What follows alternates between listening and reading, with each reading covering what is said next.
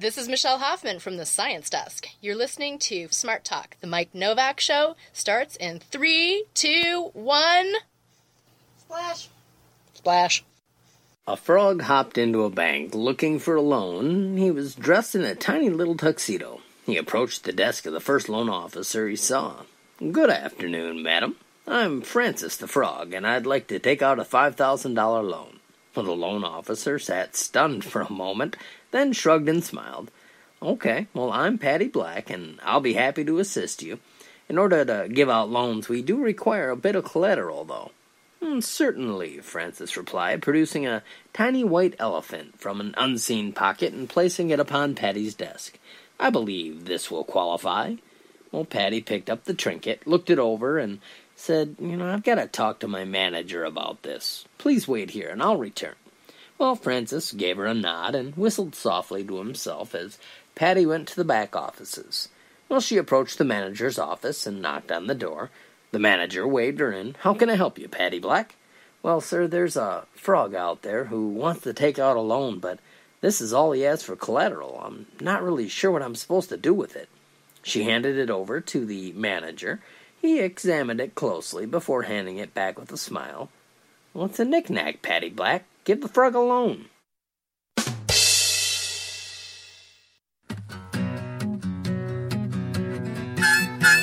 It's the Mike Nowak Show with Peggy Malecki. Green, gardening, and environment radio. Flavored with a dash of humor. Welcome to intelligent, irreverent talk about plants and the planet they grow on. Your questions, comments, and participation are always welcome at 877-711-5611. Good planets are hard to find. Temperate zones and tropic climes. And true currents and thriving seas. Wind blowing through breathing trees. Strong ozone and safe sunshine. Well, good planets are hard to find. Good planets are in demand. This hour is brought to you by Bartlett Tree Experts. Every tree needs a champion. Go to bartlett.com. Jet streams, perfect air. And here they are, Peggy Malecki and Mike Nowak. Well, good planets are in demand. Right. And welcome to the show. Good morning, everybody. Oh, I keep trying to turn up. Good morning. Hold on. All right. I'll just fill in while you're reaching over there. Oh, my goodness. Okay.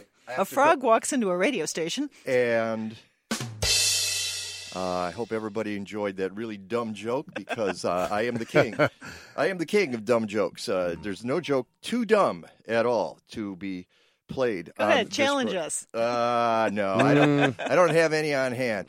However, we have visual aids here I can see in the studio. And by the way, speaking of visual aids and folks who are listening to this on the radio, when you're on the radio, as you start your program, you have really no idea how many people are tuning in. You assume, millions. I've got millions. Millions Don't and you millions. laugh at me, dude. Billions and Well, billions. you're too low for millions. It's got to be at least 100 million, right? Okay, right. That's your new China Well, contract. they're listening on the planet Saturn as well, I'll have you know. And the star Betelgeuse, which is really kind of interesting because I've been reading about how the star Betelgeuse, they're wondering if it's going to go nova because it's doing some really weird things. Now, when they say it goes nova soon, that could mean the next 100,000 years. But who knows? Yeah. Maybe tomorrow.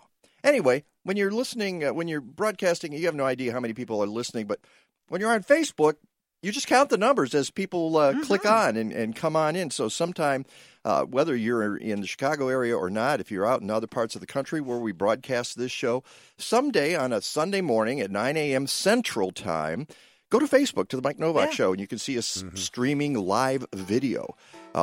Well, today, that guy over there who laughed at my bad joke is William, I don't know, William Moss, the garden boss. He's back. We can't get rid of him. He keeps showing up.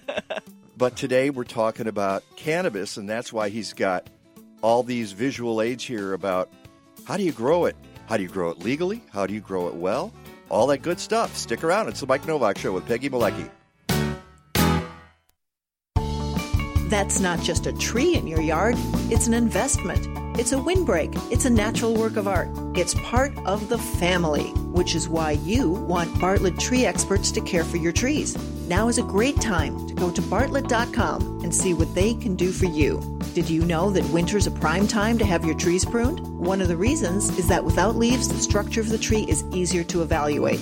Also, it's a great time to inspect your trees for any visibly hazardous conditions or structural issues. It's also easier now to work around a garden when the ground is frozen. Even during the growing season, Bartlett utilizes the most effective and environmentally sensitive methods to control tree pests, such as beneficial insects to manage the bad insects. And did we mention that Bartlett is the industry leader in safety? Whether it's a small residential project or a major commercial renovation, contact an arborist representative at Bartlett and get a free estimate, because every tree needs a champion. Go to Bartlett.com. Hello, this is Brock from Hero Power. Dirty power is suffocating Chicago. Stop paying for coal to burn and choose the easiest way to switch to clean energy today. Hero Power offers a no-hassle option for Illinois residents to pay for renewable electricity sources like wind and solar and keep paying the same rate as they did with ComEd. The same rate. It's a no-brainer. Your money goes toward renewable energy and you avoid long-term contracts, termination fees, or the need to schedule another appointment. You can do all of this in just 3 minutes and drastically reduce your carbon footprint right now. So don't just complain about climate change, do something about it. By switching to Hero Power, you take a huge step towards cutting carbon emissions and utilizing our natural wind and solar energy. It's a reliable and convenient way to switch to paying for premium electricity at no extra cost. Let's fight for a clean energy future together. Get clean energy in just a few clicks at myheropower.com. Enroll today at myheropower.com. From quilts to the I&M corridor to Plant Truck, the Chicago Flower and Garden Show is going to surprise and delight you in 2020. Focus on Flowers comes to Navy Pier for 5 beautiful days, March 18th through 22nd. It features stunning floral quilts by the American Quilters Society, the Best in Bloom's Floral Designer Competition, the Garden Gourmet Stage, kids' activities, and the Mike Nowak Show with Peggy Malecki live on Sunday morning. Go to chicagoflower.com for details.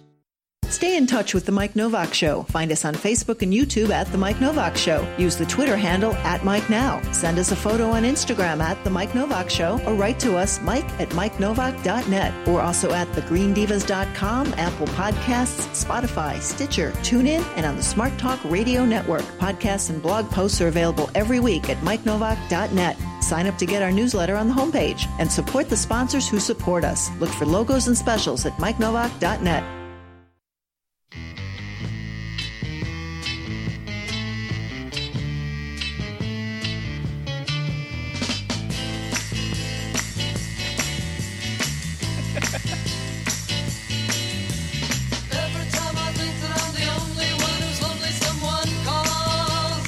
Yeah, welcome back to the Mike Nowak Show with Peggy Malecki. Back in the day, this is what you called a risque song, because Along Comes Mary. This doesn't resonate with you, does it? This is like I'm just at the end of the Monkees being on, so this kind of reminds me of the Monkees, but no, I don't know this song. It has that sort of flavor. Yeah. It's a group called The Association. Mm-hmm. Okay. They did Cherish. They did, what were some of the other big hits? Did they do Windy? I think they did, yeah. So they did a lot. It was like soft rock in the late 60s. It's what we used to listen to on Oldie Saturday night on WLS. Yeah. Okay. Sounds like beach rock. That's what it reminds me of. And this is a song.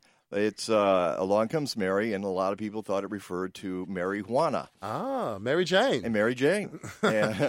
and so it really wasn't that controversial because the reference is so oblique that nobody gets it. But in certain circles, that was what people thought.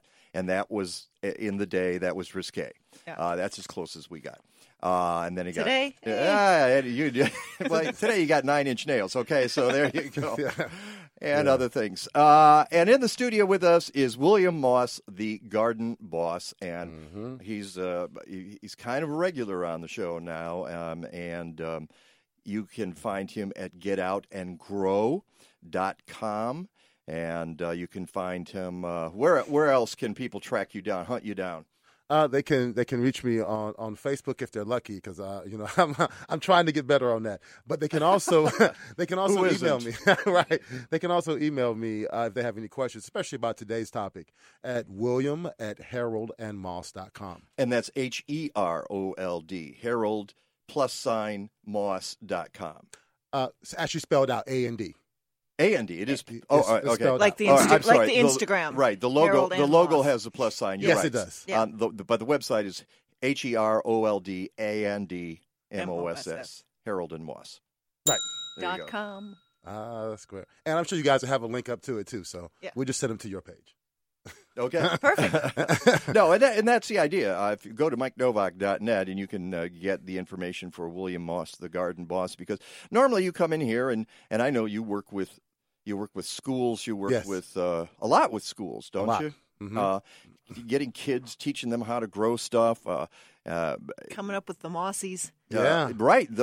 Are we going to have a 2020 version of the Mossies? We will. It's been held up a little bit by this new endeavor, but I'll be back and we'll go over the Mossies. Before the growing seasons begin, we will cover the Mossies. And the Mossies, you should know, are the list of plants that Mr. Moss here, the garden boss, deems to be worthy for your garden. Mm-hmm. Are they all brand new plants generally, or are they just things that have caught your attention? Usually it's something that's caught my attention. It may be new to horticulture, or maybe this is a new use of it, or a new variety. But typically it's going to be a plant that has, for some reason, performed very well this year. Like this year we had that last year we had that brutal January that killed off a lot of plants. So it's kind of good to know who survived that. There are a lot of the mossy winners came through that polar vortex just fine. So we'll be talking about, and some of them were not new plants, just old plants that had the vigor and the hardiness. And then and of course you get into the summer, and we had that stretch of drought where just nothing fell from the sky. And so, some plants did well then too. So it's plants that fit our Chicagoland conditions. Nationwide, they're good too, but I really focus on right around our area, making sure that we can grow the best plants. So that's what the list's about. It's all about. And of course, plants. It's a completely different winter. 2019 into 2020. We had a 0 degree day the other day. This is in Chicago. And that's the winter. That was it. That's it. That's the one day. This is so crazy. And now it's gone, and it's going to rain. Now please remember that last year in January during the polar vortex, we had 5 days where it didn't get above 0. Right. 5 straight days. And I was out earlier in the week, or I think it was last weekend. I don't know. I commented to you. My compost bin is not frozen, and normally it's just a solid frozen lump of ice, and I could turn it. That's great for us as we walk around wearing sweaters. But it's not great for. But disease and insects are going to be like, Exactly. Diseases and insects can overwinter, and that's one of the reasons you like sometimes to have those cold temperatures. Mm-hmm. But you deal with it the way you deal with it. It's just there's nothing you can do about it. And we talk about it all the time with our meteorologist, Rick Tamayo, and it's just you move on to whatever the next season is.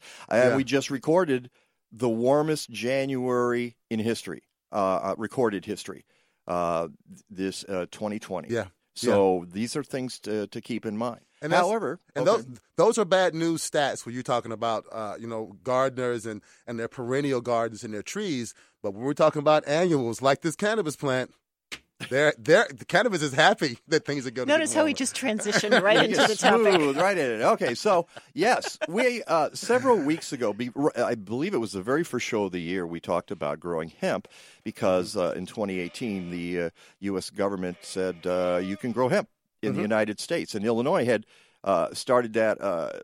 Here, they ramped it up in 2018, and 2019 was the first growing year, and we talked about how some folks did growing hemp, and we talked about the regs and rules and regs and the hoops of fire. Boo. You've got to jump through all kinds of hoops of flaming hemp to grow hemp. And that continues to be the case, and you've dealt with it because you've been talking to farmers, people who are growing hemp in Illinois, right? We actually have a network of growers that we're fostering, that we're getting people to get together because we're finding that individual farmers have a much more difficult time combating all those things you said, the legislation, the processing on the end of it, getting into the ordering of the seeds, finding secure reputable sources. Not having too much THC content in there. Compliance. And the regs are really they're draconian. They really are in terms of the amount you can have there, because you can't get high on hemp, all right?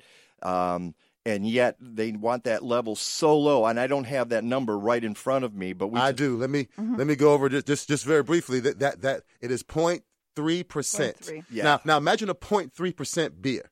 You know, it's I mean, even O'Doul's is like 1 or something like that. Imagine a 0.3% beer. So that's what they're saying is the highest you can go is 0.3%, and that rule is they want to take it up to 1%. It should at least be 1%. At least if it's no, 1%. I'm sorry. They want to lower it. That was it. Yeah.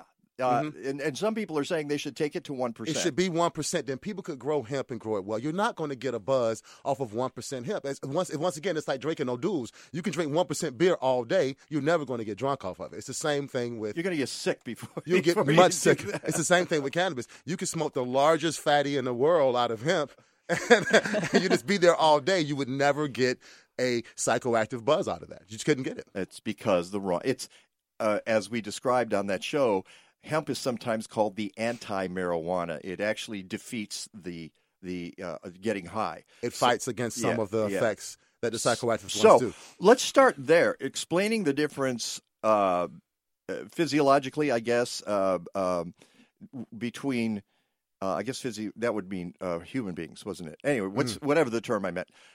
Between hemp and marijuana that you smoke for THC content, CBD oil, all that stuff. How do you, when you're talking to your clients, how do you define these terms? Okay, good. I'm glad we're going down this road, and I'm going to ask you guys, please. I've been working on books and volumes of this, so I can talk forever. Cut me off.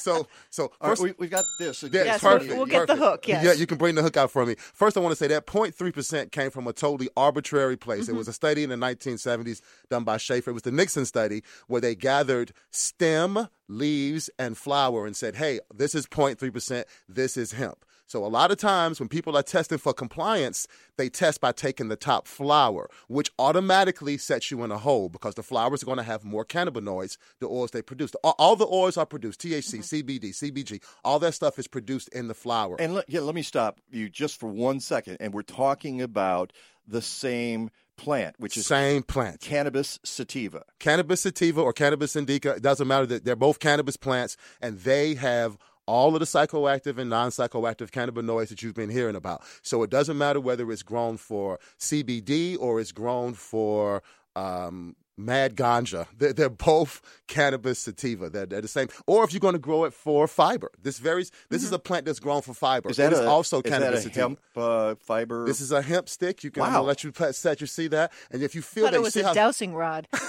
You see how sturdy that is? That is.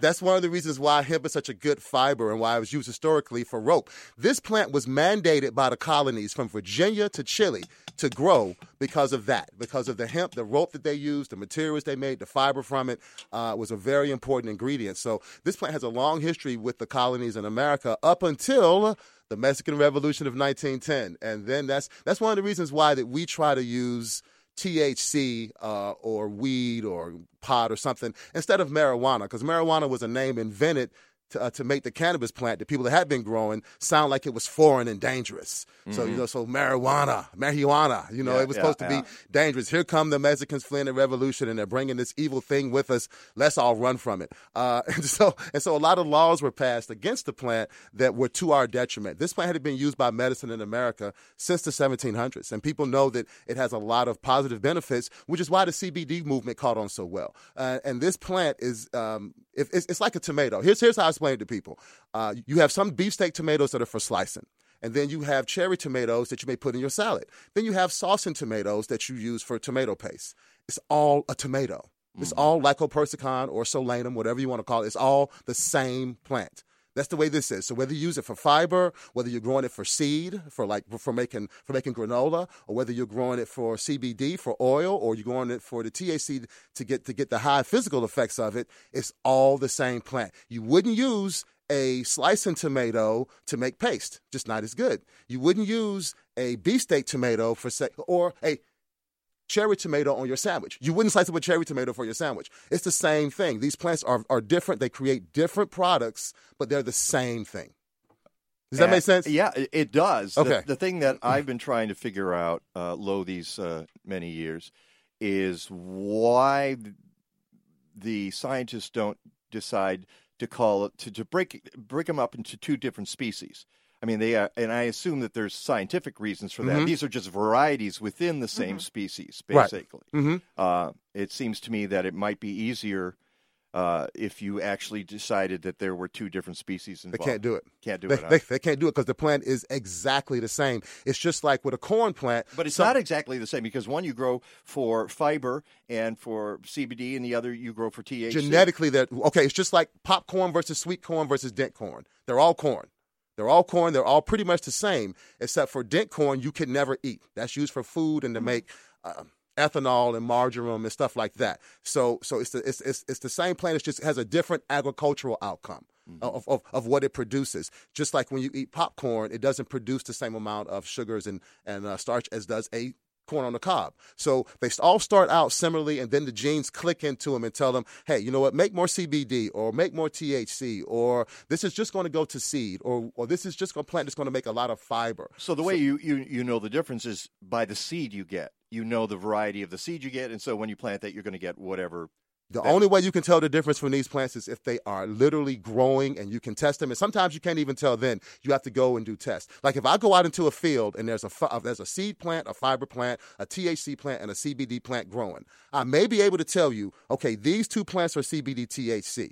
But I may not be able to tell any of that, especially if it's too early. So you cannot tell from the seed. You have to know from your source, your supplier, the person who gives you the seeds needs to be able to tell you exactly what they are. That's what I meant, is that, you buy a seed and you assume it is what they tell you. Yes, you have to. Yes, right. Yes. Okay. Now, unfortunately, that does not always work out. Because you can't like dissect a seed and tell from the seed itself. No, you can't. Although typically the seed that's made with granola and that you make the marjoram from is a larger seed, but that's not always the case. So it's very hard to tell. And then sometimes the seed from fiber, because it's a more natural plant, is small, really tiny things that look like buckshot almost. Mm-hmm. So it's hard to know what they are when they grow, but really the agriculturist, the farmer is the one who has to make these decisions of which one they're going to grow and how. Okay, that music means that we need to take a short break. That's William Moss, the garden boss, and that's a good start for us, is to realize that you're talking about cannabis, and you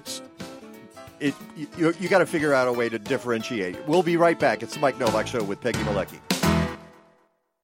Do you believe plants have the power to change the world? We mean resilient landscapes, environmental justice, urban and regional food systems, pollution-purging plants, and more. Come to Madison, Wisconsin this March 27th and 28th to explore cutting-edge ideas with landscape architects, designers, artists, and cultural leaders at Cultivating Connected Communities. A diverse group of professionals and passionate amateurs alike will gather at the University of Wisconsin, and you can be part of it. Go to allencentennialgarden.org and sign up today.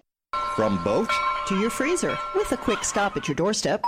Our friends at Sitka Salmon Shares want you to know where your fish comes from. They are committed to quality and transparency. Your seafood is traceable to 25 family operations in Alaska. They even put their names on the box. If you're not happy with your share, you'll get your money back. Sign up and join 10,000 satisfied community-supported fishery members. I'm one of them. Use promo code Mike25 for $25 off your share. Go to SitkaSalmonShares.com.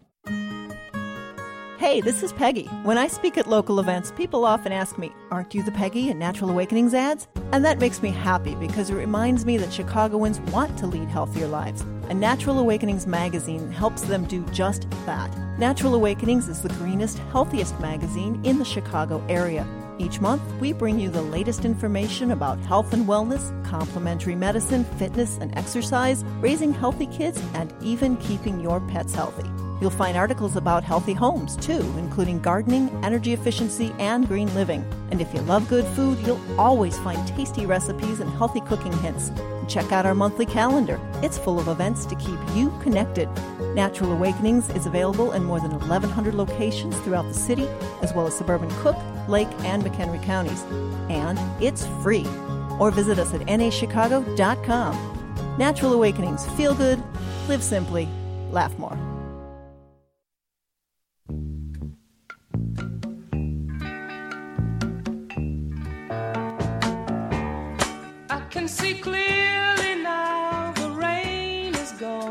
or snow. A fog. Drizzle.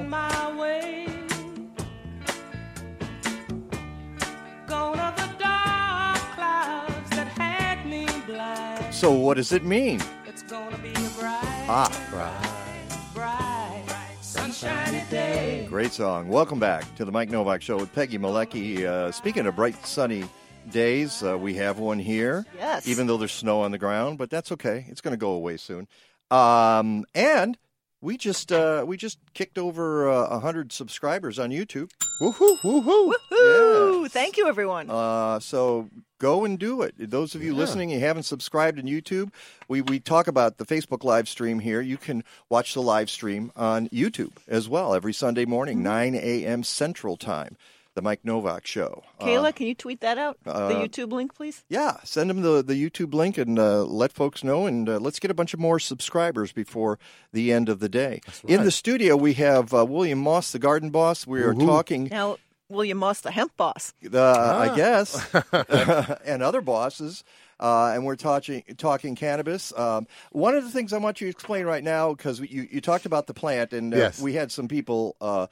and by the way, if you got comments, I'll tell you what, you can call in 877-711-5611, or you can shoot us a note on Facebook or YouTube or Twitter, and ask your questions if you got them, because we're not going to cover everything today. No chance. William's going to be back. Yeah. We were talking during the break about some of things we're not going to get to today. So, right. Yeah. But somebody wrote that they love the idea of the tomato. The tomato Yes. analogy explained cannabis to them very well. So keep using that. Okay? You have my permission.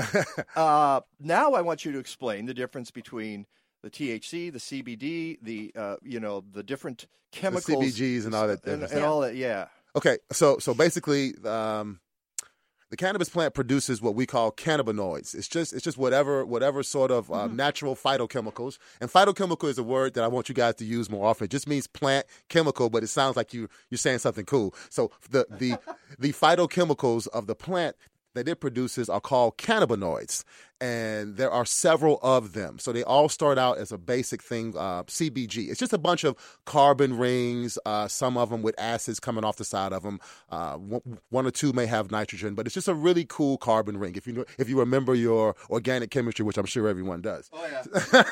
I was just reading it over breakfast this morning. Very good. Very good. So all these cannabinoids, if you know your organic chemistry, if you change one bond or add one thing, it is a completely different chemical. So that's what's going on with the cannabis plant. It produces these chemicals not so that we can enjoy them and so we can feel better and get us well and help relieve pain. It produces them to stop animals from eating them. So if you've ever grown mint, or if you've grown basil or thyme or any of those, you know that when you rub those plants, they have oils on them. They'll stick to your fingers, they smell, and those oils are produced for the same reason, to keep animals from eating them, insects in particular. So that's what these cannabinoids are. They're a defense mechanism for the plant so that it can get through its life cycle, flower and make seed without some big deer or without some rabbit or woodchuck or something eating the whole thing up. It's supposed to be there to taste nasty, smell bad, and scare them away. You darn woodchucks, stop chucking my wood.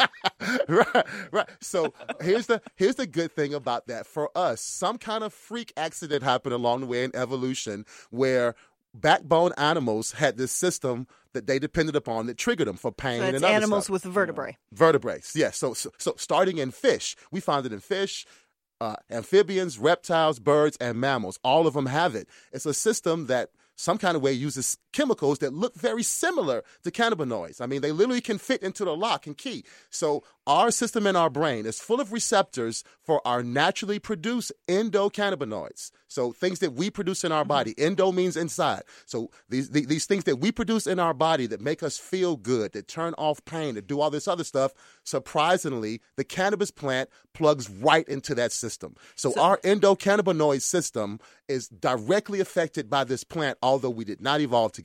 It's really, really freaky. It's freaky. Okay. The way that works. Yeah, yes. the way it works. So basically CBD, THC, CBG, all these other things fit into our natural system that we have, like a lock and key. And by the way, I found this out. We didn't find this out as scientists until like the 1990s. Mm-hmm. I was in college and I was like, woohoo! God wants me to take this plant in. Why else would he have this lock and key system that fits perfectly inside my own brain? And it's kind of interesting because we haven't heard a whole lot about the endocannabinoid system until the last 4 or 5 years. Because it was only discovered in the 90s. We didn't even know it existed. We just knew for some reason this plant had a great effect on us. We discovered it in the 90s, and they're learning more about it now, especially CBD, CBG, CBN, all these other things. So THC is the one that everyone knows. Mm-hmm. That's tetrahydrocannabinol. And basically it plugs into our system, and we make a chemical very similar to it called anandamide in our own body. Anandamide and THC both make us happy. So when we take in THC, we get that euphoric feeling because it matches what our own body gives us that euphoric feeling. Mm-hmm. CBD is one that reduces pain in a lot of sensors. It resembles a chemical that we create too in our body. CBD is cannabidiol. And what it does, it plugs in and helps reduce pain and stress and a lot of other things. Then there's one called CBG, cannabigerol. When you plug that one into the system, it reduces ocular pressure, which makes it very good for glaucoma because it reduces the pressure on our nerves. It's also a neuroprotectant. There's one called CBC that is a neuroprotectant and a bronchodilator. So it actually fights against the negative effects of smoking in your lungs. So all these things do something for us one way or another. Most of the time the effects are good. Sometimes the effects, they're not all good though. Let's speak truthfully and honestly about the plant. Sometimes you can get paranoid if you have too much THC. That may happen. And for those people who experience like high paranoia or like other problems from it, then you're probably having a too high a dose of THC. THC levels can now reach 30-40%. That's higher than the average person needs to get the euphoric effects. And when you take too large a dose, that may push you over into paranoia. Like right now, the people who are calling, saying, "Oh no, I took too much pot. I'm going crazy. They're called the emergency room because they were inexperienced pot users. They took too high a THC level. And really what the person on the other end of the phone should just say, okay, go take a nap. There's never been a recorded case of anyone overdosing and dying from cannabis in its 12,000-year history with humans. Mm-hmm. You cannot smoke enough of it to cause you to die, only to go to sleep and get the munchies. Let's go back to where they come from, though. I mean, which plants produce a CBD oil? Which plants produce a THC, CBG? You can differentiate those, right? Every plant produces all of them. Okay. It's just some are grown for. It's just the ratios of them the higher that are different. Of one, so the higher the oil, or the higher the fiber, or the all plants, whether it's fiber, seed, or whatever, they all produce the same cannabinoids. Right. Every plant does. Higher percentages. Higher percentages are going to be in some that are produced just for the flower. But every cannabinoid is going to be present in just about every plant. It's just a matter of which one you're growing, whether you're growing a high THC or high CBD. They even have high CBG plants now. So they have a lot of different ones you can grow to get those cannabinoids out. But historically what we've done, if we've just grown whatever cannabis plant we can find, and then we've just synthesize all of them out. Yeah. So even if it's a plant that's fiber, I can get CBG or CBC out of this plant. It'll just be in very tiny, minute amounts. Yeah. Now, one of the things that's kind of interesting with a lot of this is the amount of research has exploded in the last couple of years once things became legal with the 2018 Farm Bill, et cetera. Because prior to that point, for hemp. Because in the U.S., they couldn't really grow it to research it, and most of the research was done in, say, Israel, Canada, and other places. Well, we've had this Poland, China, this prejudice against marijuana. Yes, we have, because, as you say, since the beginning of the 20th century, and right now, and let's take just a second to explain that. Some of you are listening to this, and you're in different states. From Illinois. Illinois just became one of the states to legalize recreational use of marijuana. There are 11 states in the United States that have legalized recreational use. Mm-hmm. It runs a gamut. I got a map here. It shows you all the different layers, and it is Byzantine. You have to know your state. You have to know what the laws are in your state. Is medical marijuana legal? Can you hemp production is now legal. Federal legal. Yeah, federally legal. Although CBD's federally it's legal. being fought in South Dakota. Yeah. Yes, it is being followed in South Dakota. Otherwise, you could grow hemp. Again, you have to go through all. It's a ton of hoops and regulations that, Right. I mean, Yeah. every state by state, they're each different. But too. Yeah, so this is marijuana- a generic conversation we're having. Yes. Yeah. But marijuana, you Or have THC. to, or THC. Okay, let's say THC. To imbibe THC, you have to look at your local laws and know what your state allows. So we say that as a caveat to everything we're saying here today. Don't take our word for it just because you heard it on the radio. You better research it for yourself, right? And I'm sure you tell people that all the time. Exactly. Yeah. Know your local laws. Know your local laws and adhere to them, unless you want to get yourself in a heap of trouble. It's the Mike Nowak Show with Peggy Malecki. When we come back, let's talk a little bit about how to grow this stuff with William Moss. We'll be right back. Want to have a healthier, more eco-friendly Green Diva kitchen? In a Green Diva Minute, you'll learn more and be on your way to living a deeper shade of green. The main characteristics of a Green Diva kitchen are that it produces delicious food, is healthy, eco-friendly, and low stress. Let's start by using more dish towels and cloth napkins because paper products make up 1/3 of municipal waste. Buying bulk dry goods saves money and reduces waste. Please recycle more. An estimated 80% of what Americans throw away is recyclable, yet our recycling rate is only 28%. And of course, always try to buy local and organic food whenever possible. I'm Green Diva Meg. Please visit thegreendivas.com to find useful Green Diva podcasts, videos, and of course, lots of low-stress ways to live a deeper shade of green.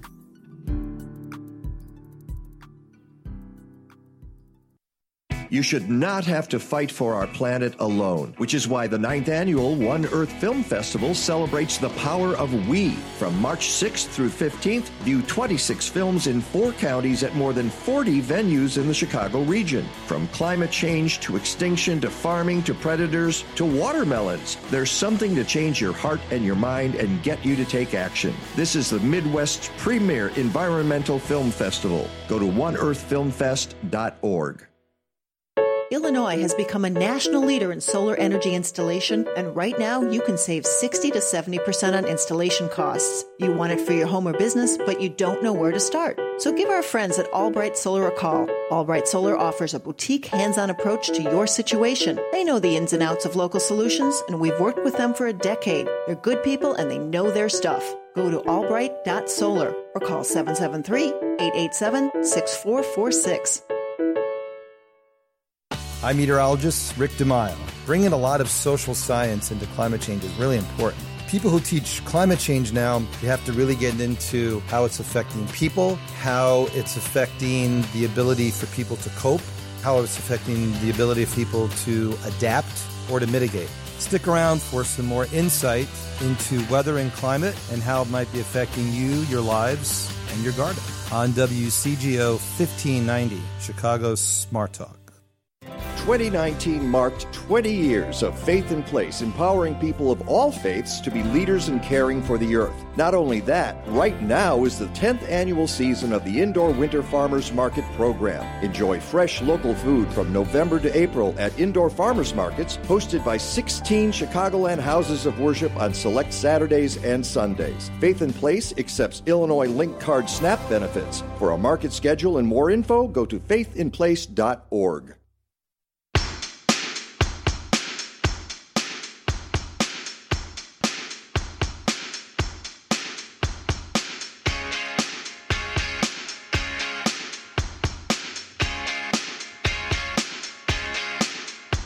If you want to play songs that Mark Zuckerberg isn't going to zap, just get your CD from Starbucks. That's basically how you do that. All right.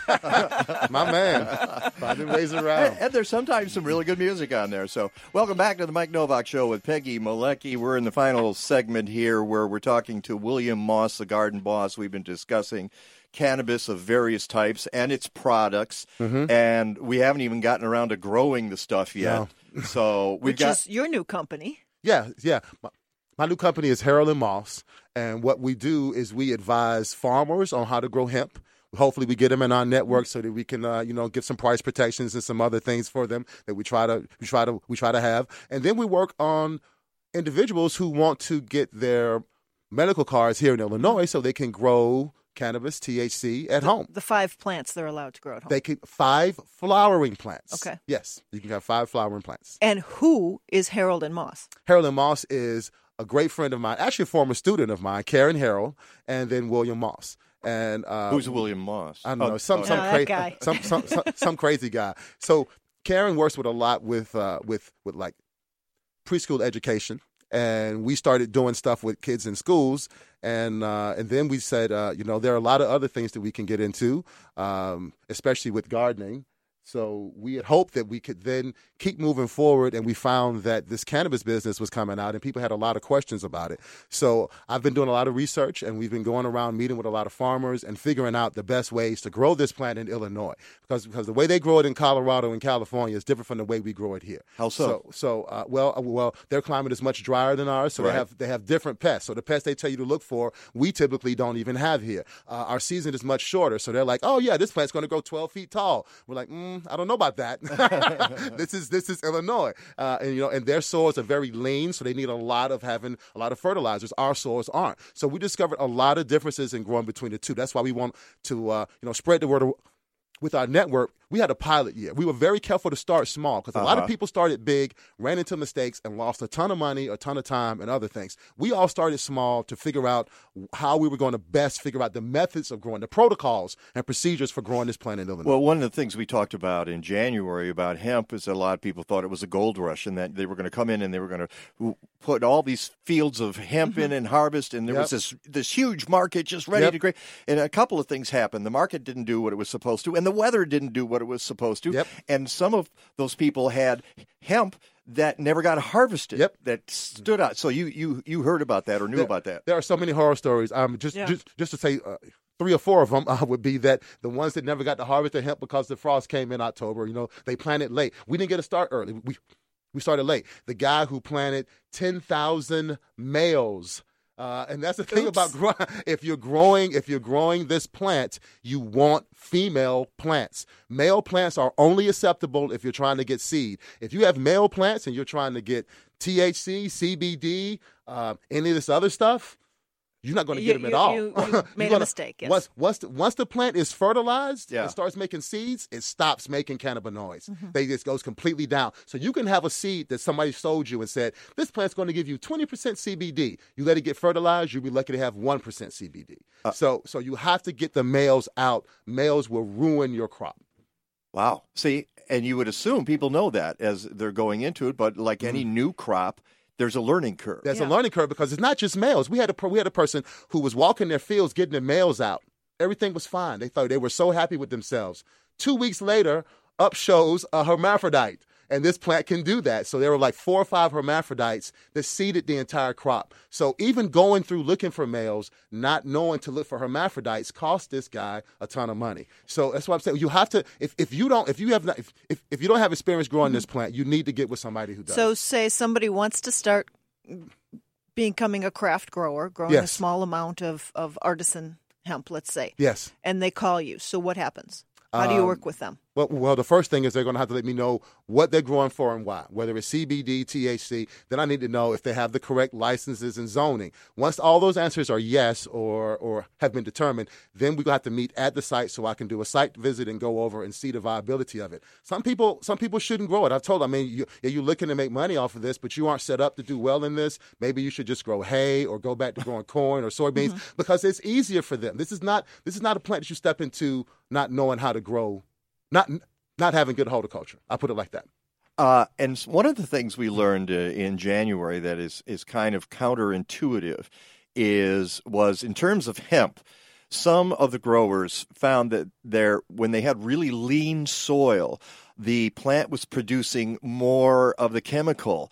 And it's counterintuitive because you would think, well, if you've got very rich soil, you're going to you'll have more of the chemical produced. But the opposite is true, given that the plant is trying to survive, and when it's trying to survive, it produces more of those chemicals. So this is where knowing horticulture comes in to help. If you've ever grown marigolds or petunias, you know if you over-fertilize them and keep fertilizing them, you'll get big, monstrous plants full of leaves, but not as much flowers. That one marigold or petunia that's sitting over in the far corner of the yard that you never water is maybe a third of the size and completely covered in flowers. That's where if you start to know your garden and watch them, you can see that these annuals react to the difference. It's the same with tomatoes again. Let me go back to tomatoes. In California, they have a process where they start tomatoes, they plant them very, very deep in the ground, very deep, like 2-3 feet deep. You can get away with that with tomatoes that you can't with other plants. And then they don't water them. They let them come up. They have these small, spindly little vines, some of the best tasting tomatoes you ever had. Really? Some of the best tasting tomatoes. So there's something about giving plants less to grow big. It's the same way we don't try to give nitrogen to our plants too much because they'll get too big and they'll focus more on leaf growth. Right. You want them to grow naturally. So as long as there's some nutrients in the soil, as long as the soil isn't sand, we found that hemp would do very well. It doesn't need a lot of extra stuff. And putting the extra things in it a lot of times reduces the amount of oils that you have in there. That's crazy, isn't it? I mean, it's crazy to think that. Well, but if you're looking for the fiber, then, you don't, again, we were talking about the limit where you're going to get tested, and if the soil is too lean, it starts producing those chemicals, you're going to lose that whole crop because they're going to say it's got too much THC in it. That could happen if you harvest the plant too late. That's the other thing about growing hemp. A lot of people left their hemp in the fields way too long. As the flowers get older, the CBD levels decrease and the THC levels increase. So you always want to harvest early. And that's one of the things that we get our farmers doing. We're on a strict program where we're trying to get it to 20 weeks. And when it comes to like the home grower, which is different. Now the home grower who may just say, I want to augment my my stash at home or something like that. You have with a medical card. With a medical card. You have different rules to apply for. If you got a medical card, we can help you. If you don't, we can't. But actually we can help you get your medical card and help you get your growing custom and all that stuff. But first we need to know, is this something, why are you doing this? And if there's a real good reason for it, or if you just want to join with the medical things, then we can help you. Wow. Okay. Listen, thank you so much, William Moss, for being here. It just shows how little I know about all of this. And so we're going to have you back. We'll talk about this. We'll see what kind of response we get. But folks can go to Harold and Moss, HeroldandMoss.com, or go to MikeNowak.net. And you can find all this information. All I got to say is for those of you local, we'll be right back. For the rest of you, go green or go home. Captain's log, stardate 42326.1. The Enterprise is under attack by an apparently hostile life form. Mr. Wolf, status report. They appear to be perambulating vegetables. We are being stalked by stalks of asparagus. That is incorrect, Mr. Wolf. Mr. Data, be more specific. Asparagus officinalis, or killer asparagus, was the subject of a very popular 21st century tome by the brilliant author Mike Nowak. Mike Nowak. I'm familiar with his work. Of course. Attack of the Killer Asparagus is required reading at Starfleet Academy. Tell me more, Mr. Data. He has been variously compared to Mark Twain, Dave Barry, and Gwynok of Ninglador. Captain, shields are failing. Thank you, Mr. Wolf. Mr. Data, options. Captain, it seems to be available online at aroundtheblockpress.com. What do they have to say? It appears that Mike Nowak is a slapstick every gardener, taking all our self-delusions, mishaps, and confusions and playing them for big laughs. That's not very helpful, Mr. Data. No, it is, however, highly accurate. Welcome to the second hour of the Mike Nowak Show with Peggy Malecki. This hour is brought to you by Bartlett Tree Experts. Every tree needs a champion. Go to bartlett.com. Here they are again, Peggy Malecki and Mike Nowak. All I need is good food to eat and make me healthy, wealthy, wide awake. Lettuce, tomatoes, root and bacon. What about those sweet potatoes? All I need is good food to eat. All I need is good food to eat. All I need is good food to eat. And welcome back to the welcome. Oh, I could do the John Oliver. Welcome. Okay. Oh, I feel better. Got that out of your system. Woo. Okay. I don't need any CBD. If you do it's the other thing, you can exercise. Okay, just saying. Let's mention that really quick. And by the way, one of the things you should know is that some people were ahead of the CBD and THC craze decades before we knew it. I say this calls for action, and now, nip it in the bud. Okay, nip it in the bud. That's code. Just letting you know, Barney Fife was in on the action back in the day. But back to CBD, I was talking to you during the news. about CBD, because you do some advertising of it in Natural Awakenings. Mm-hmm. You talk about health and wellness in the magazine. I imagine you've written about it. What's the story? And you say in the studio, you tell me, you say, well, there's not a lot of science behind it right now. What's the story? Or at least there's not a lot of U.S. science. Okay. Because before it was legalized in the Farm Bill in 2018, there were some small inroads being made on industrial hemp, but universities were very restricted in what they could grow and what they could research because it was not legal. Mm-hmm. So much of the science comes from good research that's been done in other countries, including Israel, Poland, Canada, and other places where it was legal to do the research. And we're back in the Stone Ages because we clamped down on anything that was related to cannabis in any way, shape, or form for decades and decades and decades. And now even we're industrial, trying to catch up. Yeah, even industrial. I was reading an article, Henry Ford built a hemp car that ran on hemp fuel 80 years ago, and then it was all squashed. Henry Ford was ahead of his time. Yep. So a lot of that got shut down. So there is research. There's a lot of research being done now. There's just not 30 years of clinical studies, for example, in the United States. Okay. We want to promote a couple of things. First of all, we still have a couple of tickets left to the Orchid Show at the Chicago Botanic Garden. We'd like to give them away. Andrew, I'm going to surprise you here. We're going to take the fifth caller at 877-711-5611. We have a couple of tickets. Now, make sure you can go. Don't just grab the tickets because you want to win something. 877-711-5611. The number 5 caller will get those tickets. We want to make sure people get them. It was so great to have Dr. Jim Alt on the show last week to talk about orchids. And you should see them for yourself. So that is one thing. What else did you have there, Peggy? Was there something else? You said something else? Oh, sorry. I was talking to Andrew that there was no sound on Facebook right now. Yes, the sixth extinction. Right. There is an event this Wednesday, and So Pulitzer Prize winning author Elizabeth Kolbert, who wrote The Sixth Extinction, she's with the New Yorker. She'll be in Chicago Wednesday at the Harold Washington Library, February 19th at 6 p.m. It's going to be in the Pritzker Auditorium, which is downstairs in the library. And it is a book.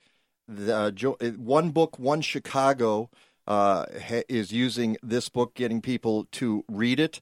And this is their finale event of the season to talk about the book, The Sixth Extinction. So that might be something you want to stop by and be part of, especially if you have read the book.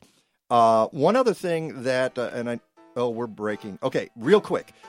We will be at Factory Farmed Animal Welfare Forum, an evening 100% devoted to some of the most pressing questions of our time regarding factory farms.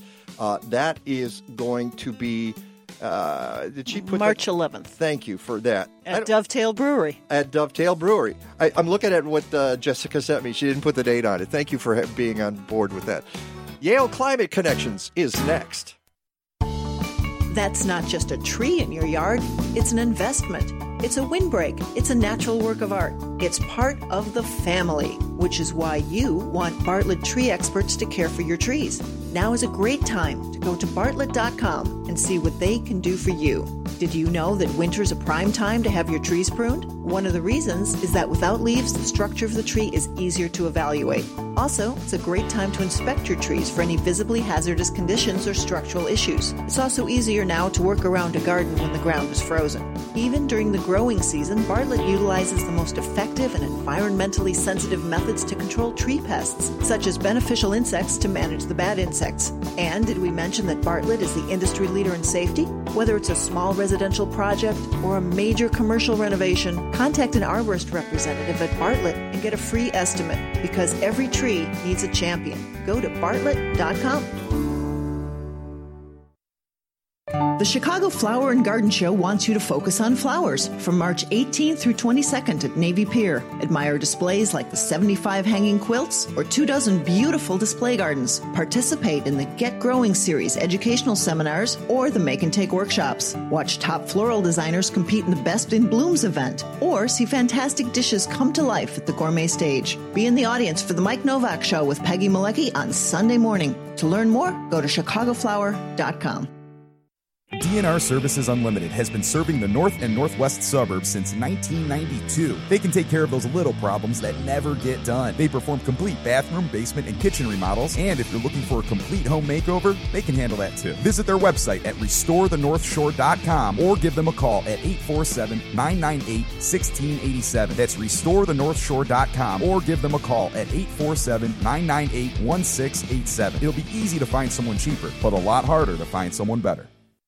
Hello, this is Brock from Hero Power. Dirty power is suffocating Chicago. Stop paying for coal to burn and choose the easiest way to switch to clean energy today. Hero Power offers a no-hassle option for Illinois residents to pay for renewable electricity sources like wind and solar and keep paying the same rate as they did with ComEd. The same rate. It's a no-brainer. Your money goes toward renewable energy and you avoid long-term contracts, termination fees, or the need to schedule another appointment. You can do all of this in just 3 minutes and drastically reduce your carbon footprint right now. So don't just complain about climate change, do something about it. By switching to Hero Power, you take a huge step towards cutting carbon emissions and utilizing our natural wind and solar energy. It's a reliable and convenient way to switch to paying for premium electricity at no extra cost. Let's fight for a clean energy future together. Get clean energy in just a few clicks at myheropower.com. Enroll today at myheropower.com.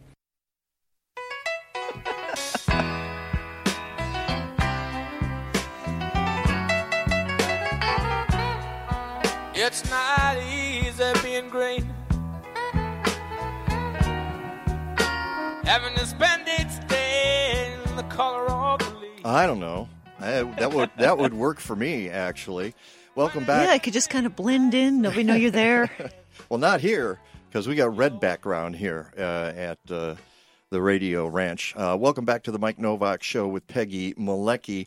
Those of you who are regular listeners to the show might notice that in the second hour for the last couple of months, we've been running reports or episodes, if you will, by an organization called Yale Climate Connections. I found out about them last year and investigated it and decided, you know what, this really fits with the mission of our show. So we run the 90-second reports every week, and until I get too many commercials and then they get bumped. But no, we've been very faithful in being able to do that, and they've covered all kinds of things, and some of them have been local.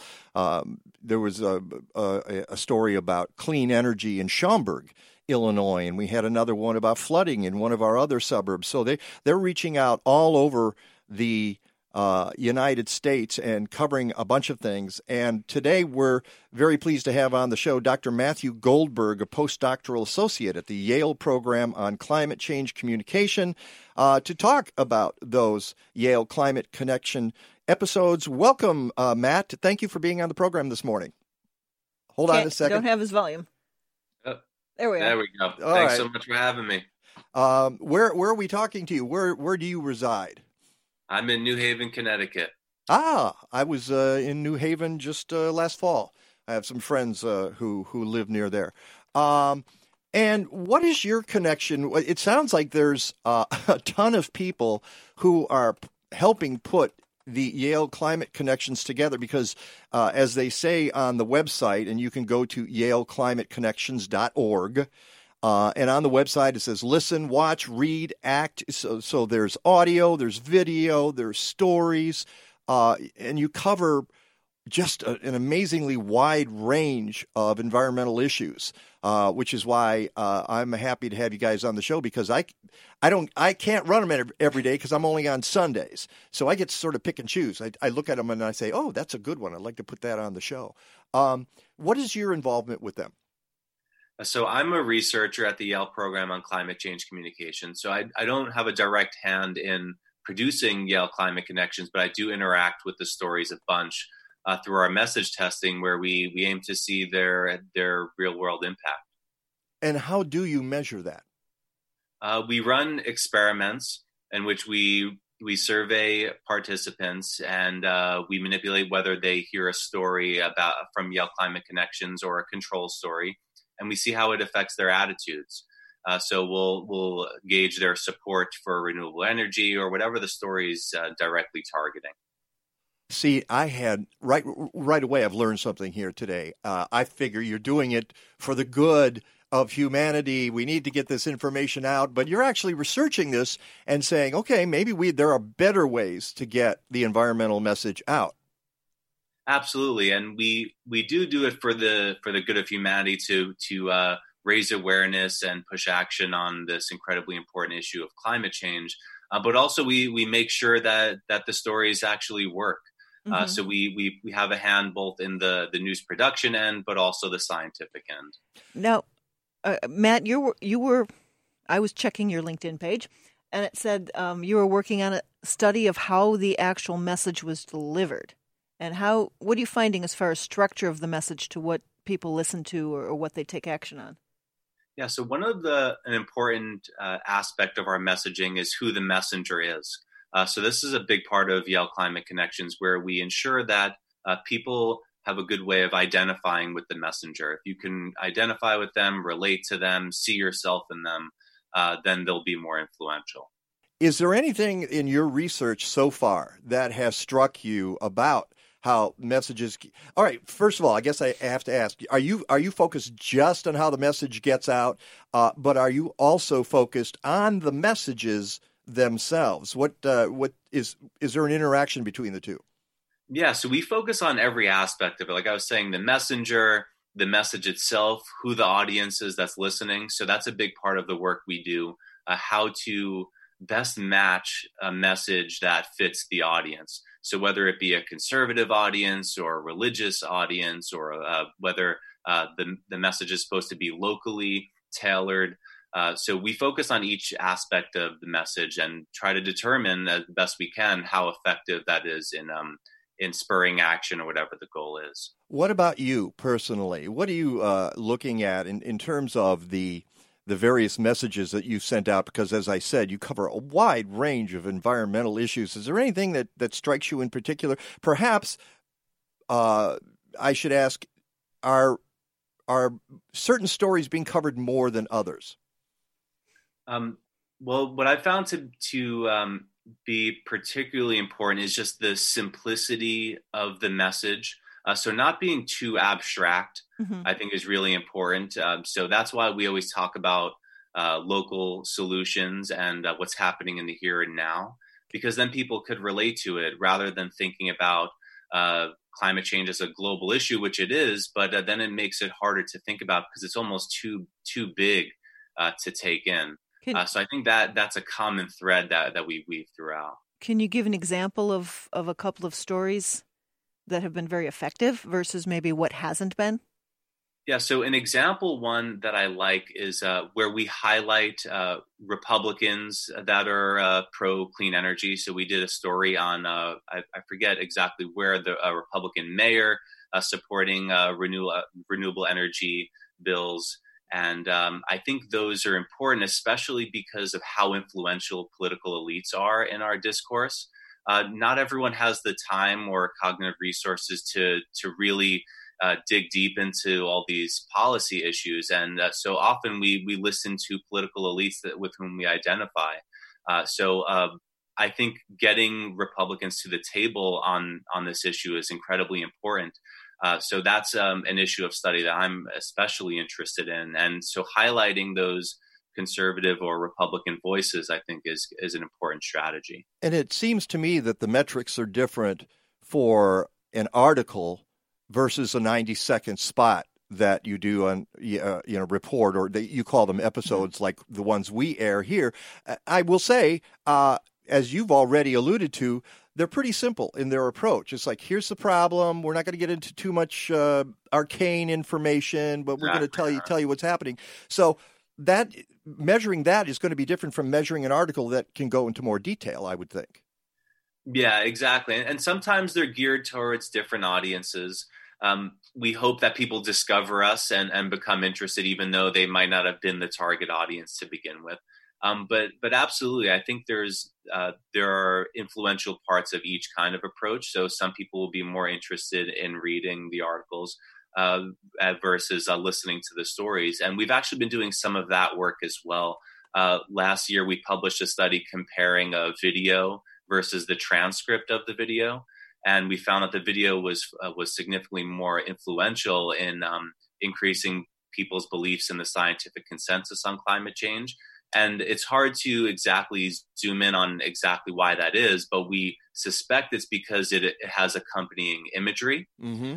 So we're definitely interested in how modality affects how influential our messaging is. I can understand that, but personally, I'm the guy who goes to a site to look up a story. And if it's just a video, I click off. I want words. I go looking for words where I can read a story, because then I can read as much of it as I want. And at my pace. At my own pace, yeah. And I bet you, do you find things like that as well? Yeah, that's something that we've been thinking a lot about. It's hard to pull apart experimentally, but it definitely fits with our methodological approach, such that different people have different ways of learning. And to the extent that we can diversify how we communicate, then we can reach a wider audience. Am I a dinosaur, by the way? Because I know that's me, and I know that it's old habits die hard. Are you finding that younger folks will instead click on the video? That's what my gut tells me. We don't have a lot of empirical evidence on that. But I don't think you're a dinosaur. I think there's a lot of people that do prefer text. And for me, I think it's also time dependent, where there are times where I prefer to just listen to watch a video, where I want to be a more passive listener. But if I want to dig deep into something really detailed, then reading at my own pace, like you said, I think is a preferred way for me. So I suspect that is common for others as well. You're only one part of this machinery of Yale Climate Connections. And again, let me tell folks that you can go to yaleclimateconnections.org to find out more. And as a matter of fact, as soon as you leave us, Matt, we're going to be airing one of those pieces today, because it's usually in the second break in our second hour. Do you know how those decisions are made to cover? That's why I said you're only part of the cog, because I know you're measuring this. But do you have any idea how decisions are made to cover various stories? So there's some. So that'll largely be driven by our editorial staff at Yale Climate Connections. But we kind of been trying to work into this feedback loop. We have the research end, and then we have the news coverage end of YCC, and where we're constantly exchanging information as to what stories are working. So they'll give us that feedback, and then we'll do some research as to try to understand why certain stories work better than others.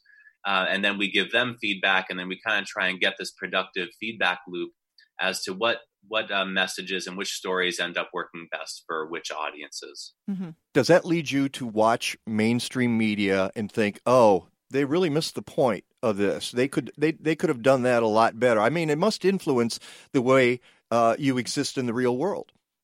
Absolutely. It's really difficult to pull apart my work life and my personal life, but I say that in a good way. It's not a complaint whatsoever. It's just that it's intertwined, and I'm constantly seeing like, oh, well, they could have totally covered this better, and this is why we do the work we do, and we hope to influence those media outlets as well. Oh, what do you? We only have a couple minutes here. There's still this big gap, though, in, you're putting out this type of information, and it's radio, and it's the web, and it's video, and it's audio, but there's still so many people who are just completely disconnected from what's happening climate-wise. Yeah, I'm stunned sometimes that folks don't know about certain things going on in their own backyard. What do you think needs to be done to kind of bridge that gap? How do we reach, as journalists, how do we reach much more of the community and have an impact? I think a big one is, so we have our platforms, that's important, but a big one is going through your personal networks. So talking about it. We have some research that has come out over the past couple of years showing how important that is. The social norms of close friends and family and local communities is incredibly important. One of the primary drivers of people's personal beliefs is what they think others around them believe. So I'm a social psychologist by training. So my research expertise comes from that background, and we find that that's incredibly important, especially because messages could come and go. We know that they're very important, but they can be tuned out. Whereas close relationships they're much harder to do, to tune out. So, as in politics, environment as well, we're a tribal world. Yeah. Mm-hmm. Absolutely. I do have hope, though, that we can reach across the aisle or to change people's beliefs. I don't think that they're totally set in their ways. It's pretty amazing. I mean, just a really brief story. I can remember several years ago talking to some guy on a golf course about the planet, and he was a really nice guy. And I said, boy, we have to change. And he said, the planet's so big. We don't have any effect on it at all. And there are lots of people who still believe that. Yeah, it's tough to grapple with, but we hold out some hope that we could convince those folks to care more about the environment. Matthew Goldberg, thank you so much for being with us. Yale Climate Connections is coming right up. I'm Dr. Anthony Lizowitz, and this is Climate Connections. When news about global warming is grim, some people gaze into the sky and wonder whether humans could find another planet to live on. Deborah Fisher is an astronomy professor at Yale University. She has spent her career searching the stars for other planets. My research, my job, is to find planets orbiting other stars. And I often get the comment, oh, good, you've just found another planet that we can go to. And I want to emphasize that there is no planet B for us. She says that astronomy helps her understand just how precious and vulnerable this planet is. We really do, I think, as astronomers, appreciate the fact that the Earth has this incredibly thin veneer of atmosphere, and it's easy to pollute. Fisher helps lead a group called Astronomers for Planet Earth. It's made up of astronomy scientists, educators, and students who have pledged to fight climate change. They're working to educate the public about global warming and the urgent need to protect Earth, our home, and the only planet we can live on. We just need people to come together and solve this problem. Like Climate Connections? Subscribe to our free podcast on iTunes or other major platforms. Climate Connections is produced by the Yale Center for Environmental Communication. Learn more at yaleclimateconnections.org.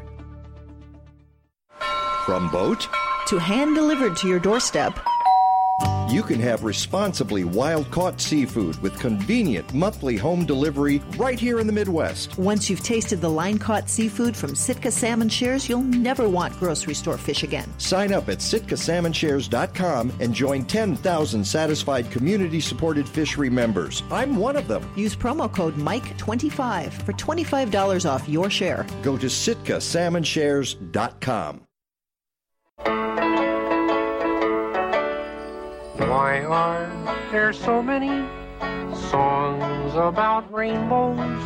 And what's on the other side? I know what's on the other side of rainbows, and that's frogs. More frogs, right? And I've got mine right here. Hold on. So there you go. Yeah, I'm waiting for that late March, early April when you start hearing the peeper frogs. It's like, ooh, I love that. Yeah, and as our next guest will tell us, this is leap year. Get it, folks? Leap year. And that means we got to bring Trevor Edmonson from the Wetlands Initiative back to the program. It's always good to see you, Trevor. You're on the Zoom this morning, and good morning to you. Yeah, good morning. Thanks for having me. Good morning. My pleasure. And when I found out that it was leap year, and well, I knew it was leap year. Oh, come on, Kermit. Stop singing, Kermit, okay? All right. Because I really needed to play There we go. In honor of the leap year. Trevor's known us long enough. Yep. Yeah, I know. He knows that we're going to go down whatever goofy path we can. But you are doing a presentation at Midewin National Tallgrass Prairie on the very leap year day, which is February 29th. Actually, you guys got to be very happy that the 29th falls on a Saturday. How perfect is that? Yeah, no, that very convenient for me. We can make time to do that. Absolutely. So what are you going to be telling folks on the 29th? We don't have a whole lot of time here, but I know you're talking about the good work that's going on at Midewin National Tallgrass Prairie. You know, in addition to putting in prairies over there, I think folks might not understand that there's a lot of wetland restoration going on. Tell us a little bit about that. Yeah, so, I think wetland and prairie restoration are not, they're pretty much the same thing.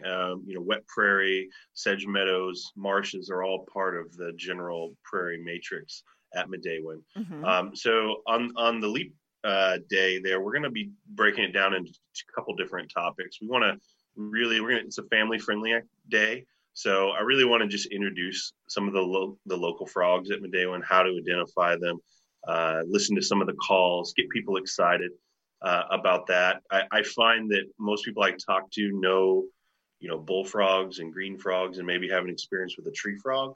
But most of the other prairie frogs, like your cricket frog, your chorus frog, or your northern leopard frog even, most folks don't know those. And those are some of the more common frogs you're going to find out in the prairie. So I really want to highlight those and introduce those to people as sort of a gateway to a lot of other different things. So how many different types of frogs do we typically have in Illinois? Oh, well, that's a good question. It depends on where you're at. In southern Illinois, there's a lot of frogs that we don't get up here in northern Illinois. You mentioned the spring peepers earlier that are up here. We also have a few wood frog populations in northern Illinois. But I would say the most common frogs are going to be your tree frogs, your chorus frogs, your bullfrogs, your green frogs. So I don't know, 8 to 10 different species that you might see, but there's several others that are fairly rare. All right, I'm going to put you on the spot here. Yep. Come on, where is it? Thought it was. Green frogs have a light to no. I thought they were going to just give it away. I thought we were just going to get frog calls here. We were going to give you a test. Yeah. Oh, well, never mind. Never mind. So no pressure. I guess a lot of people might be surprised to hear about Midewin as a prairie and frogs existing there because they probably think of frogs in a pond. Yeah, well, so, the restoration part of it, I'll use cricket frogs as an example. They were pretty much wiped out from northeastern Illinois with a lot of the urbanization. They had a large problem with DDT. So they're a really good environmental indicator. But Midewin has a good population of cricket frogs. A lot of them have been adjacent to our creeks.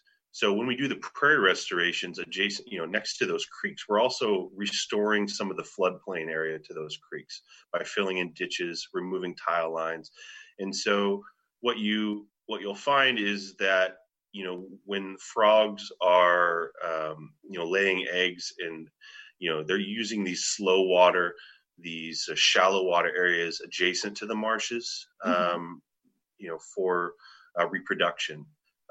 So those wet prairie areas become really important. And I think there was a study I read recently about leopard frogs during the summertime, can be found over a mile away from, what we consider deep standing water if the conditions are right. So by, fixing sort of the hydrology, you can keep areas wetter longer throughout the year. And what that does is expand the frog's range and creates more of a resilient population for those species.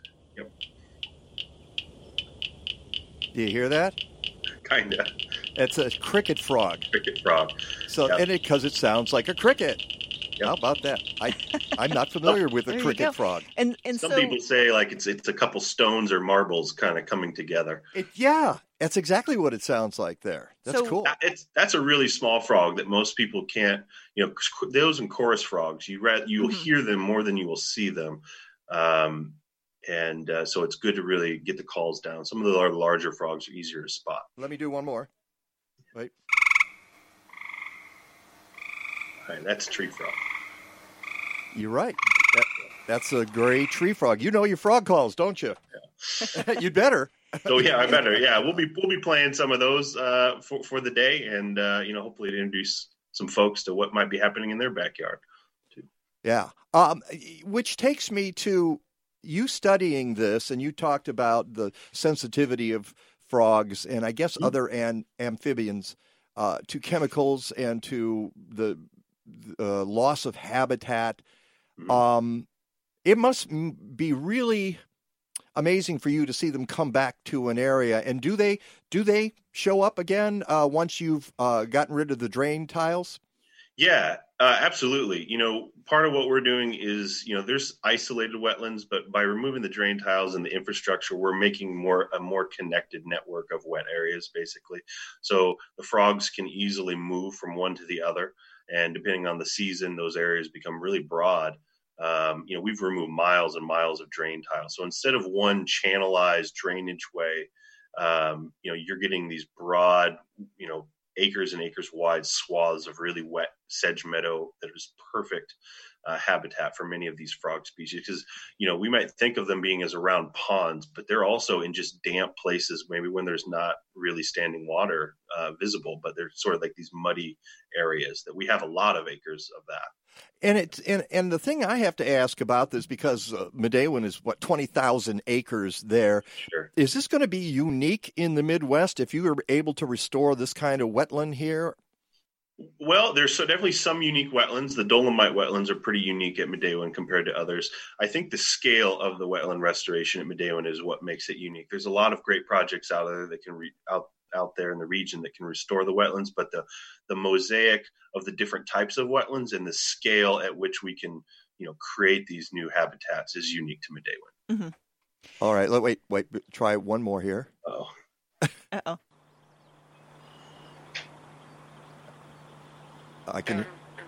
There we go. Can you hear that at all? I would say maybe bullfrog, but it's hard to. It's a green frog. Oh, green frog. Okay. Yeah, it wasn't quite deep enough for a bullfrog, but hard to hear. Yeah. So what about people who want to get involved? I know there's some citizen science. There's the program through the Peggy Malecki Museum. Yeah. Yeah, and that's what Midewin, they have a group of volunteers that is working with the Peggy Malecki Museum. So I would say, wherever you're at, whatever natural area you're near, I would try to get involved with the landowner, whether it's a park district or forest reserve, and see where they need frog monitors, and see how you can help. They'll do the training. There's trainings regionally for that. And there's a lot of online resources to get you started as well. Yeah, we've got the link to Peggy Malecki on our website. We also have the information about your event on the 29th at the Midewin Welcome Center. You can call. We've got the number there, but it's 815-423-6370. I've got an email if you want to register.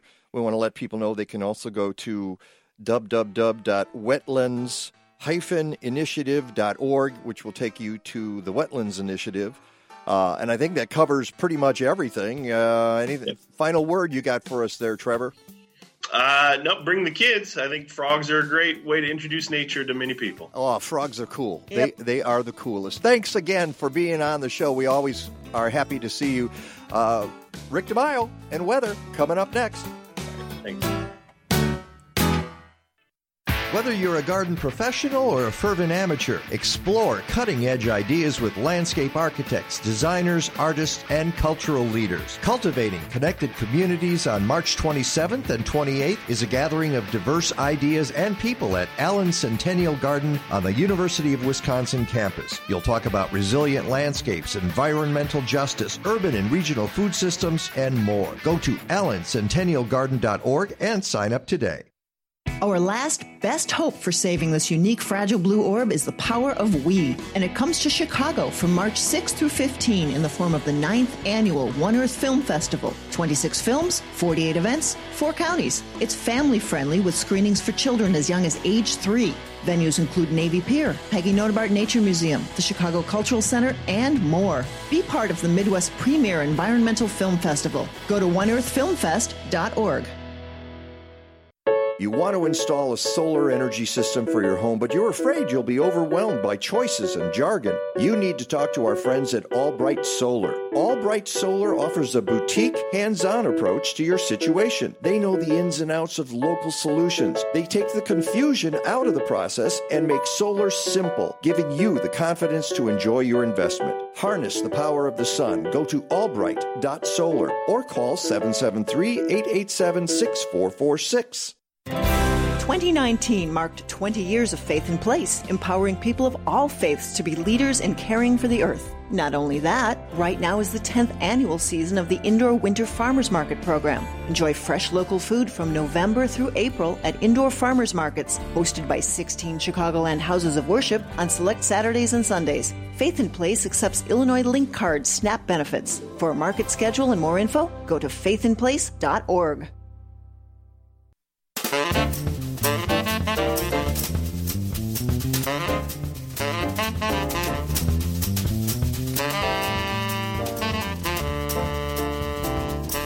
Welcome back to the Mike Nowak Show with Peggy Malecki. It's that time of the show where we bring in meteorologist Rick DeMaio. And Rick, was that winter that we just had on Friday? Was that it? Is that all we get? Oh, we had a little bit yesterday as well, and a little bit this morning. We did get down into the middle teens with, some heavy frost, and we'll get a little bit of it tomorrow. But notice the word "little," right? As you just mentioned, Mike, a little. It sure seems. We actually. What's that? I'm sorry, Peg. No, I'm sorry. It was me, and it was just it just compared to some other years. This has not been much of a winter, has it? No, but it's interesting though. If you look at the amount of snow that we had, and I kind of put that into PowerPoint yesterday, the discussion, we're actually right at normal. But the reason we're at normal is because we had above normal snowfall in both October and November. So the question is, it's like, it's not that we're getting less snow. I've been talking about this for the past few years. It's just that we don't get it on the ground as long. It doesn't seem like we have as harsh of a winter. So far this year, 1 year, or I should say 1 day, where the temperature has been below zero, and we barely did that with -10. Although, across the western suburbs where the skies cleared and the winds were light, -7 at Romeoville, -10 at DeKalb, -11 at Rockford, which actually broke a record. But when you look back at the records, the -9 and -10 2 days in a row at Rockford in the middle of February were kind of the records to break. Every once in a while you get those. But the bottom line I think is going to be interesting to see is what begins to happen over the next 2 to 3 weeks from a standpoint of the ground thawing out, things beginning to bloom, and whether or not the heavy rainfall that we had earlier this year is going to begin to make the ground almost basically unusable for farmland. I was looking at a couple of meteorologists that I follow closely, and one is down in Atlanta and one is up in the New York area, and both of them have said that they've never seen, the daffodils bloom out so early as I think I saw up in Boston as well. So it's not so much what's happening now, but is how what's happening now is going to affect incoming spring, which, if you think about it, begins in 5 weeks, right? I guess so. I'm listening to you talk about things starting to grow in the next 2 weeks. That's mighty early, and you do mention in your PowerPoint that we've got some cold weather coming in this week with some high pressure parked over the midsection of the country. But I've seen. It's not Arctic high. It's like Pacific high, and that's been the trend all winter. Yeah, we'll get a little bit cooler temperatures, but if I guess I want to call your attention to something I know you noted that January was the warmest January ever recorded. Yeah, ever since 1880. When you think about it globally, but even when you look back at even last year, even though we had the second warmest year on record in the Midwest. It was actually a fairly cold winter because we had some really, really cold temperatures in late January, and then again the first part of February, and then April and also May were cold. So it's interesting to see whether or not these patterns are going to become more persistent with more variability on the shoulder months, meaning October and April, as opposed to just having your normal, Arctic blast in the middle of winter, then you have your little bit of a warm-up in October and your warm-up in late March and early April. It's kind of interesting to see whether or not that's going to happen. And also, this hasn't been talked about much because it just happened in the last couple of days. We had the second deepest area of low pressure over the North Atlantic just happened a couple of days ago, all the way down to 920 millibars, which is almost like a Category 3 hurricane. And this was due to the fact that we had this incredibly strong jet stream moving across the Atlantic that finally had a little bit of a dip to it. So every once in a while, when you have these fast jet streams with all this energy moving from west to east, when you take a dip, they produce some phenomenal windstorms and 60, 70 mile an hour winds in parts of Western Europe. So it's not that I don't think you can still get out of this winter season without a blizzard or two. If you remember last year, we had some of the latest blizzards ever in parts of the northern plains. And if you also remember, in October, we had some significant blizzards in the northern plains. So it seems like what's happening, and again, this is all a work in progress from a standpoint of just looking at weather and trying to decide on how to put your finger on it. It seems that getting some of the most intense storms early in the year and late in the year, and as you head into the middle of winter, things just don't happen that much. And when you do get a snowstorm and it's 2 to 4 inches, people make a big deal out of it, and we know really that's a small deal, isn't it? Yeah. Well, I was thinking, you mentioned the activity over the North Atlantic. Kathleen has a friend who lives in Paris, and he said, "Yeah, we got a bomb cyclone headed to Europe, and it made because that's what they call it now, is the bomb cyclone." But I remember a year ago, the bomb cyclone came up in the center of the country and resulted in massive flooding. Right. Yeah, that was the one that came through in March.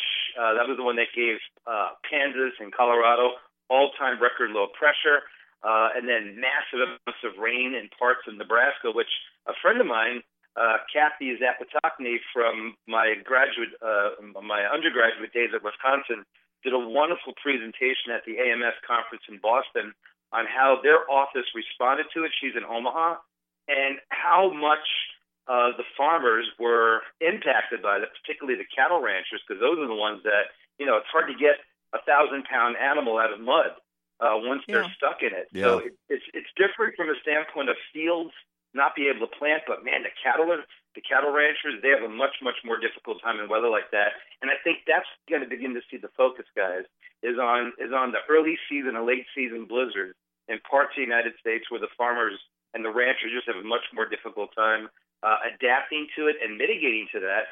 And it'll be interesting to see if you get one more year out of that. I think you'll begin to see people do things differently to lower their risk and vulnerability. I love that idea. That's something we have to keep our eye on, the fringes of our seasons, as you say, late in the year, early in the year. Late April snowstorm last year. What's going to happen this year? Yeah. Very, very. We had two of those, Peg. If you remember, the second and fourth week of April, I don't think I've ever seen snow. Yeah, from that perspective. All right. But otherwise, guys, beautiful weather today. Rain and snow tomorrow, maybe about a half inch across Northern Illinois, and after that, cool and dry for Tuesday through Saturday. Fantastic. Good talking to you, Rick. You have a great Sunday, okay? You too. Bye-bye. Bye. All right. I want to thank folks on the show today, William Moss, the garden boss, and Matthew Goldberg from Yale Climate Connections, Trevor Edmonson from the Wetlands Initiative, of course, Rick DeMaio, of course, Kayla and Hannah and Andrew back there. And the frogs. And the frogs. Let's I'll get my frog ready. Until next time, go green or go home. Stadler? Yeah, what? Is that it? Yes, it's over. How'd you like it? I don't know. I slept through the whole thing. Well, you didn't miss much.